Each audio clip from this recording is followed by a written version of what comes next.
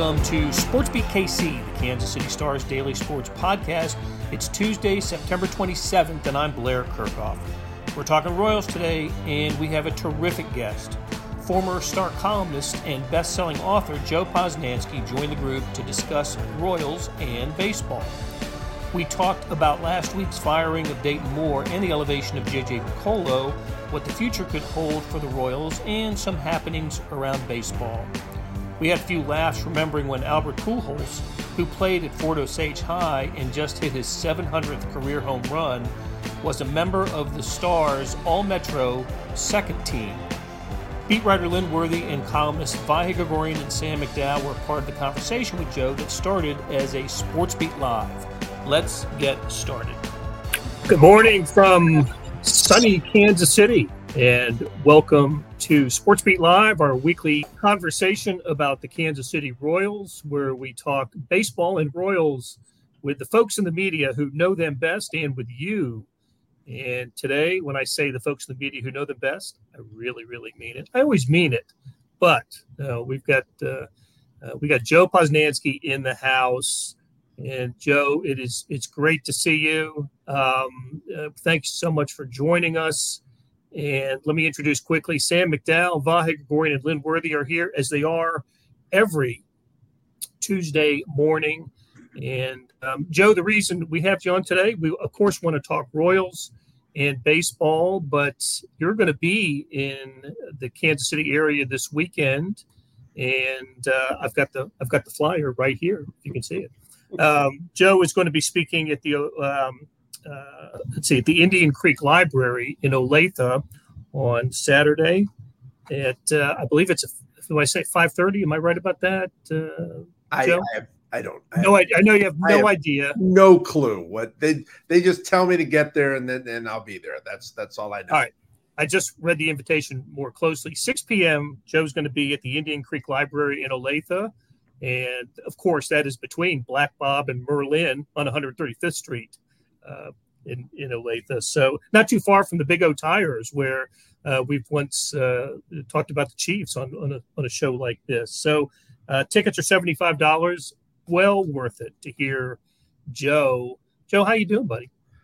I'm doing great. I have to tell you, I thought the music leading into this was very jazzy. I thought it was very, very jazzy and cool. I'm doing great. It's so great to see all of you. I'm excited to be coming back to Kansas City. I don't know what I'm going to do or say or anything, but I know it's going to be a tremendous amount of fun. I'm glad you have your handlers, Joe. Yeah. Oh yeah. By handlers, if you mean my wife, who sets all of it up for me, you're right. No, it's gonna be great. It's gonna be great. I've actually spoken at the library before, and they were very, very kind in inviting me back. And I'll see if I can find out something else to say this time. So it's going to be a lot of fun.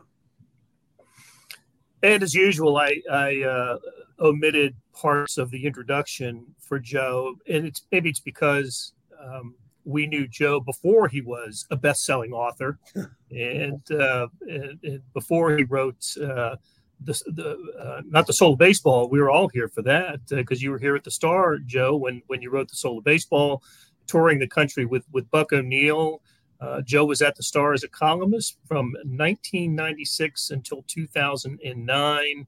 And of course, his magnum opus, of course, the Baseball 100 that reached number one on the New York Times bestseller list. So, not too shabby, Joe.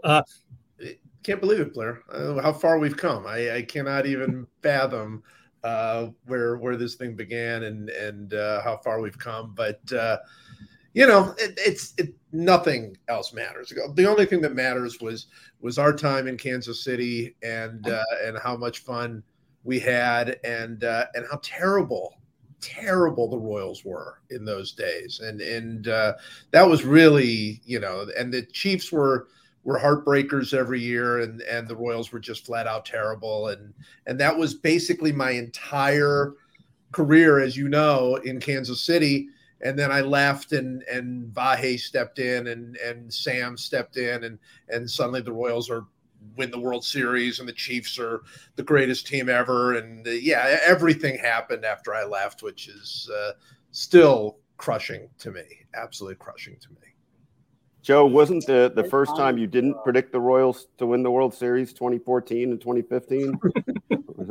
I think I did predict them to win the World Series anyway. I'm one thing I am very proud of is that in 2011 I wrote a Sports Illustrated story, big Sports Illustrated story about how the Royals were going to win the World Series in 2015. That was when they were still terrible, but they had the great minor league system, and all of those guys, Hosmer and company, were all coming up, and so I wrote in SI that, in fact, I wrote it as if I was writing from the future, and talking about this glorious Royals past that actually ended up happening, although it probably didn't last as long as any of us would have liked, But yeah, I mean, it really is, and now, I mean, I'm sure we'll talk about this, but I mean, here, you have the real end of an era with Dayton Moore, being whatever it is, pushed out, or whatever you want to say about it, and it really is the end of a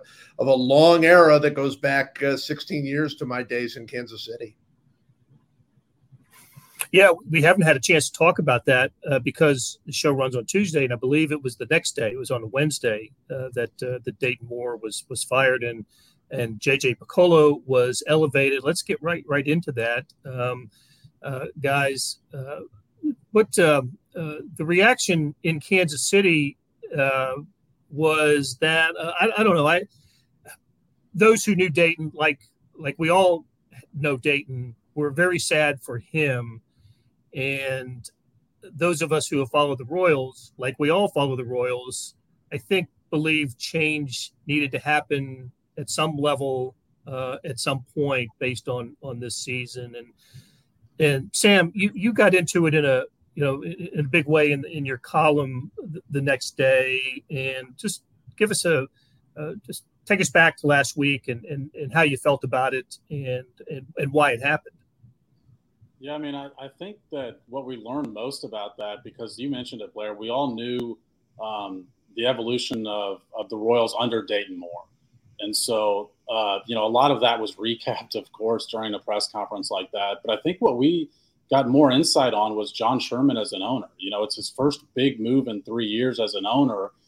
And I think we learned that he's more involved in the baseball side of it than probably we had expected, because his reasoning as he cited this change was things like, we need to be more data driven, was one of his quotes.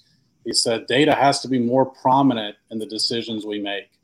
And, we asked for specifics on that. And a lot of times at a news conference like that, it stays broad, it stays general. And he offered specifics and said, when I'm talking transactions with my general manager, the anecdotes are great, but I want to know the data underneath it.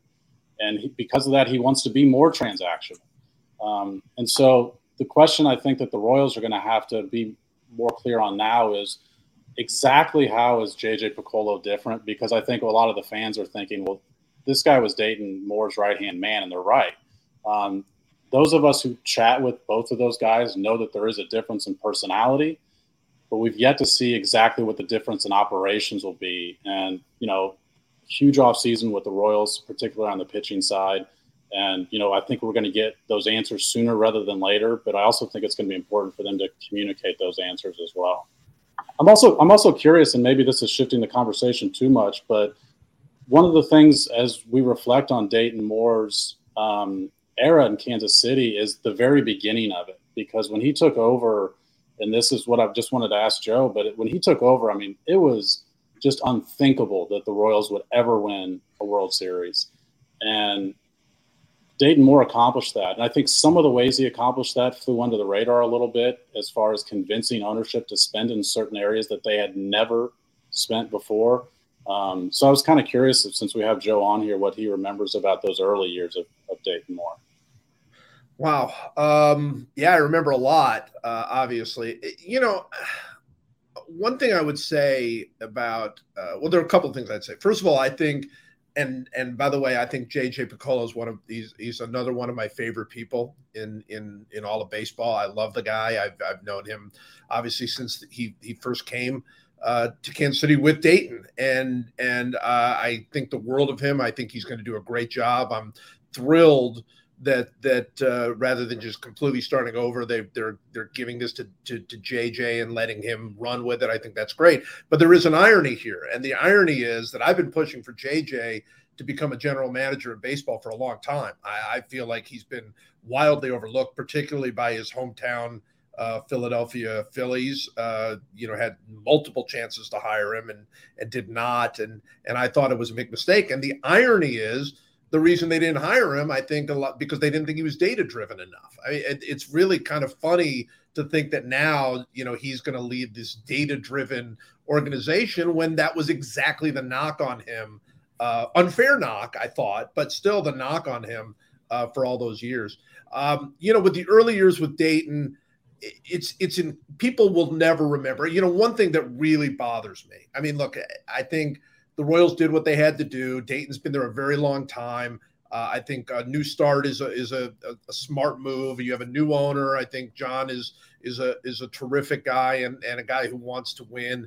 And I totally understand the move. I totally understand why they did it.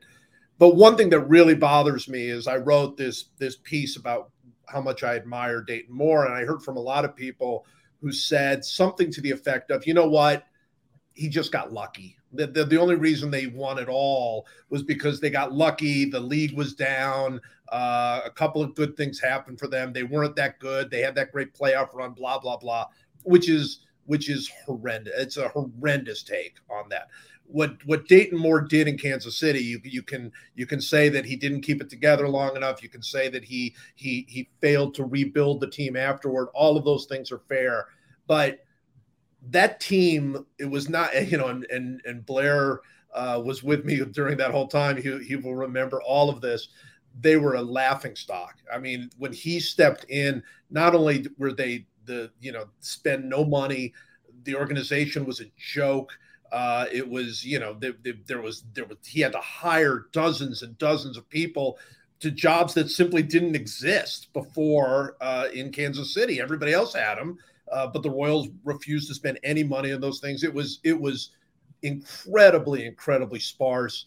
I can remember him coming in and like one of the first things he did was like create a special section for scouts to sit in. There was no place for scouts to sit at the ball game, and he was like, "No, we have to have a place for scouts to watch games. This is ridiculous." It was terrible, and he stepped in and really through sheer will and the force of his personality and the force of his belief, brought this team back, and then things happened, and he was incredibly aggressive when he needed to be. When that team was close to winning, he made moves that were at the time questioned, and one of those moves brought them Wade Davis, so I think it was as important as anybody, in their run.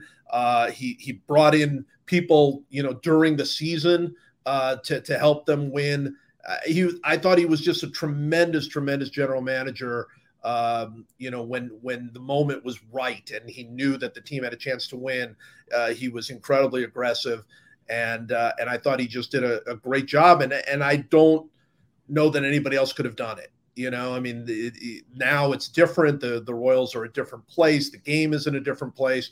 But you look at the Royals from 2004 to 2009, and those include some early years of Dayton's. They were a laughingstock across baseball. Everybody thought they were a joke, and he completely turned that around, turned them into a class organization with the best minor league system in baseball, and he deserves all the credit for that. Yeah. I was going to say, think of the movie Moneyball in the Oakland A's when Billy Beane got there, and all the cheap things that were going on in that time period. That was the Royals in that stretch that Joe mentions. Hey, let's do this before we get too far. Let's hear from our sponsor, University of Kansas Health System. But before we do, we're going to play the video of John Sherman's announcement of the news last Wednesday, and Dayton Moore coming to the mic. This will last about a minute and 10 seconds, and then you'll hear from the University of Kansas Health System.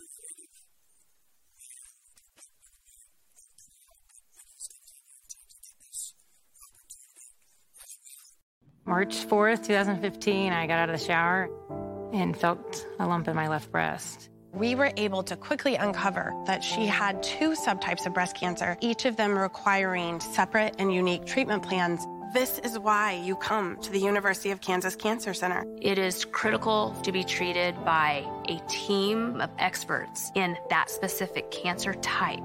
If you don't start with us, I think you'll have more questions than answers. Why would you go anywhere else? Hey, this is Blair.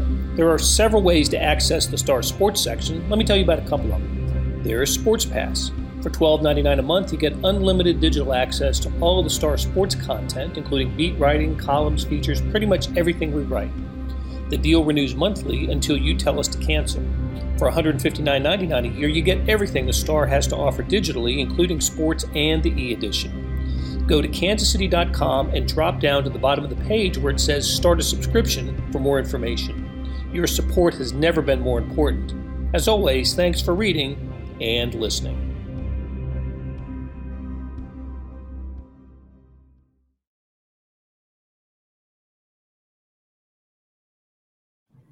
I think that flashed us between Dayton Moore and the commercials bonus coverage from us. That's the way I want to look at it. So, look, that was pretty darn gracious on Dayton Moore's part. I remember thinking as I was sitting there that how many teams, how many markets would have the outgoing VP of baseball ops come to the microphone and make a sort of a farewell statement, wishing everybody good luck. And I just thought that was a very nice moment by Dayton Moore. And so, look, on Saturday, J.J. Piccolo met the media and had his first sit down. And Lynn, you were there for that. And I'm just wondering what you heard from J.J. and what were the bullet points from that press conference.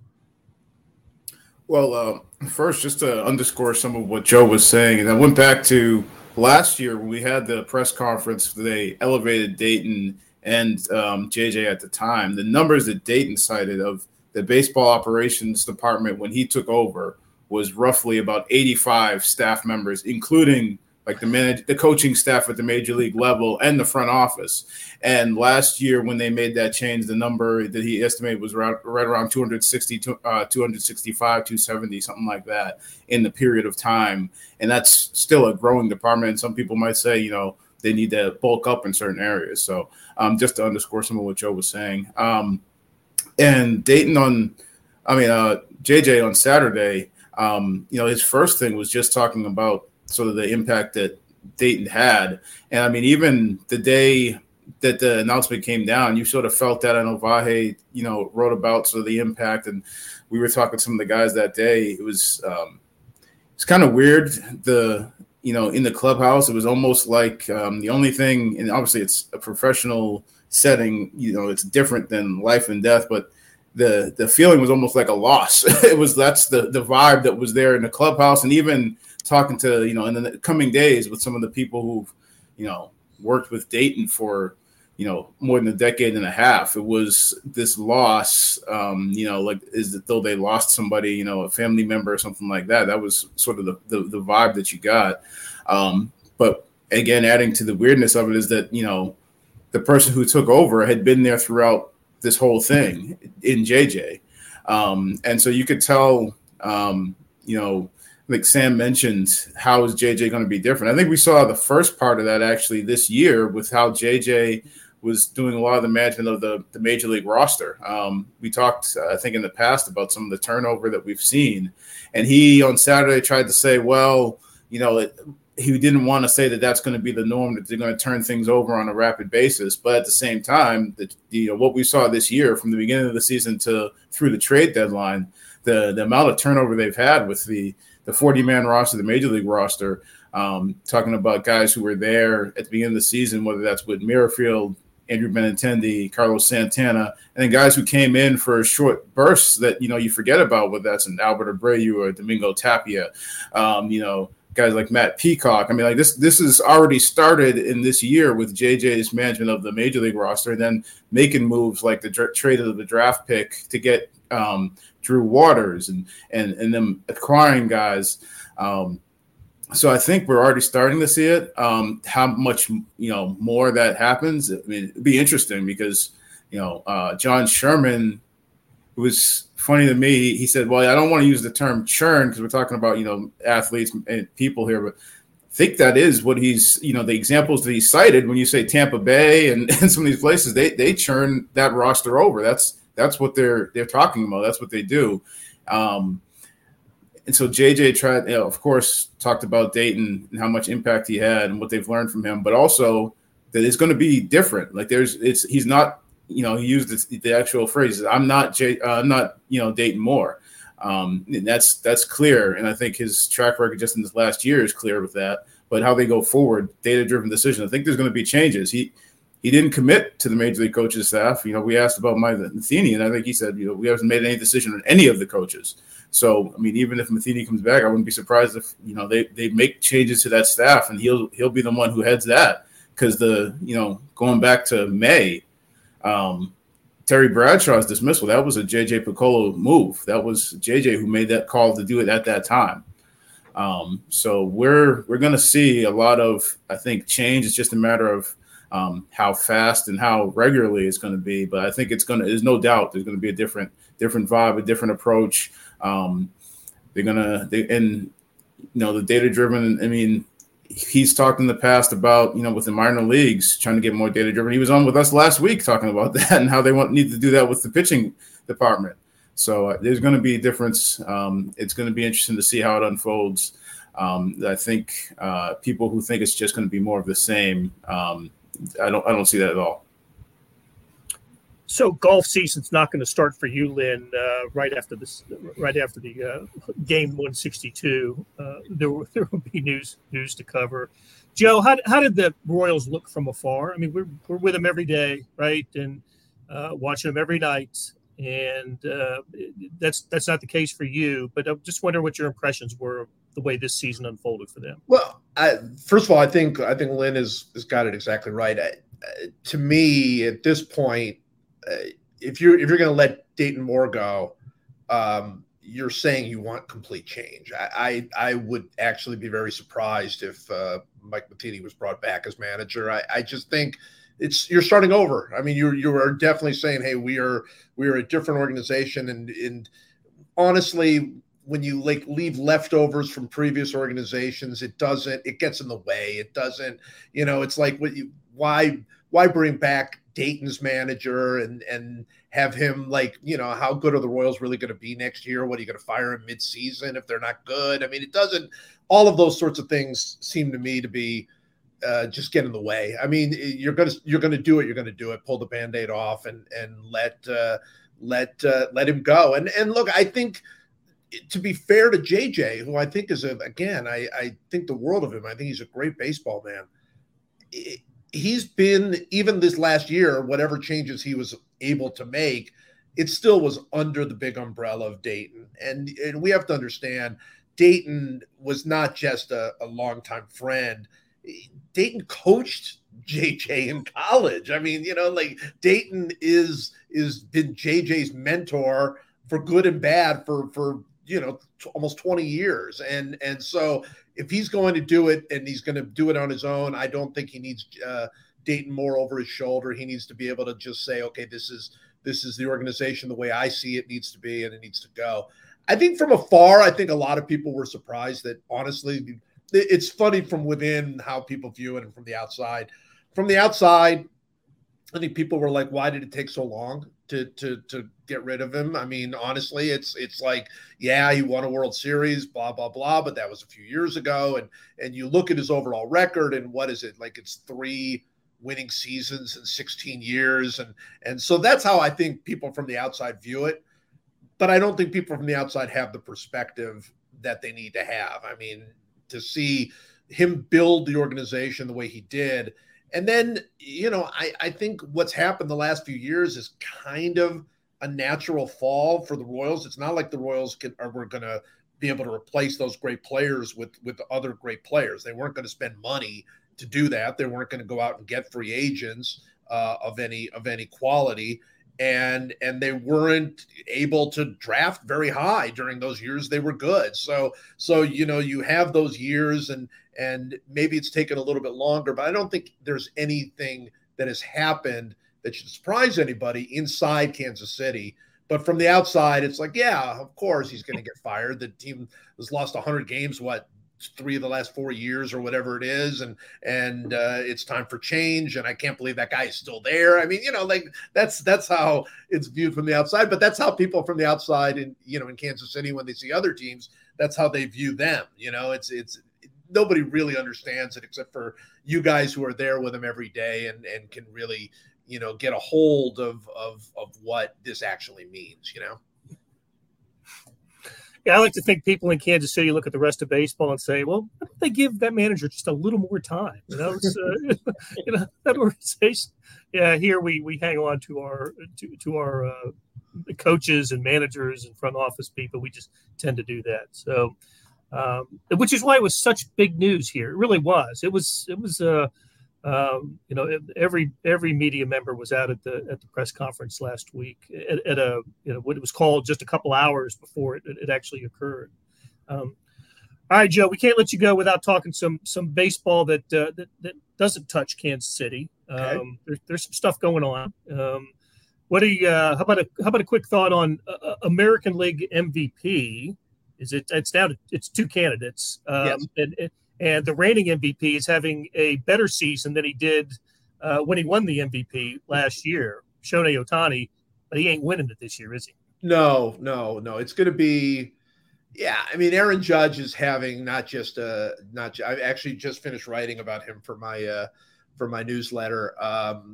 He's having not just a great year, but an all-time year, and not just because of the home runs. I mean, he's going to break the American League record probably over the next few days, and he's got 60 already, and that's what everybody's talking about, and what's the real home run record, and blah blah blah, all that stuff. But he's having a year he's having a better year than Mike Trout's ever had. He's having a better year than Albert Pujols has ever had. He's doing things that Barry Bonds never did. I mean, he is going to lead if he leads the league in batting. That's the one thing that's still very much up in the air. He's hitting .314. There are a couple of guys hitting .313. But if he leads the league in batting, he will lead the league in batting average, on base percentage, slugging percentage, and home runs. And that only 13 other players in baseball history have ever done that. And the last one to do it was Carl Yastrzemski in 1967. So you're talking about an all-time season. And, the thing about Ohtani is, and I said this last year when he won it, he's the MVP every year. If you look at it a certain way, he's always, because no matter what, he could hit 100 home runs and people would still say, yeah, but what's his ERA, right? I mean, there's no argument you can make against what Shohei Ohtani's doing because nobody else is doing it. He's in a category all by himself. And I just think he should win the Shohei Ohtani award every year. He's not like the MVP award is like a separate thing. It's like for mere mortals. And then there's the Shohei Ohtani award for the guy who is top 10 in the league in homers, RBIs, wins, ERA. I mean, it's a joke. It's an absolute joke what he's doing. So yeah, I give the MVP to Judge, not because they're winning or because of anything like that, but because he's having an all-time year. I mean, an absolute all-time year. And we should also talk about because Blair, you were there in Kansas City. I think the rest of you guys are a little young, except for Vahe, who was in St. Louis at the time. Number 700 for Albert Pujols, the 700th home run for Albert Pujols. And Blair and I are old enough to remember when Albert Pujols finished second team All-Metro in Kansas City, which is will always go down as among our favorite memories of Kansas City baseball. It was his defense. You got to be a little bit better defense over there at first base. You got to play defense. You're going to make the All-Metro team. You got to play defense, right? So, yeah, but wow. I mean, there's to me, as great a story as Ohtani is, a great a story as Judge is, to me, the most emotional story of the year is sort of the return of Albert and you know, him putting on the St. Louis uniform and finding some part of his youth. I mean, that's been an amazing thing to watch all year. I shared this story with Vahe on our trip to Indy over the weekend, but I actually saw Pujols play in high school. Wanted to see a second team All-Metro player in person, and saw him play in the Wood Bat tournament over in Blue Springs for American Legion baseball.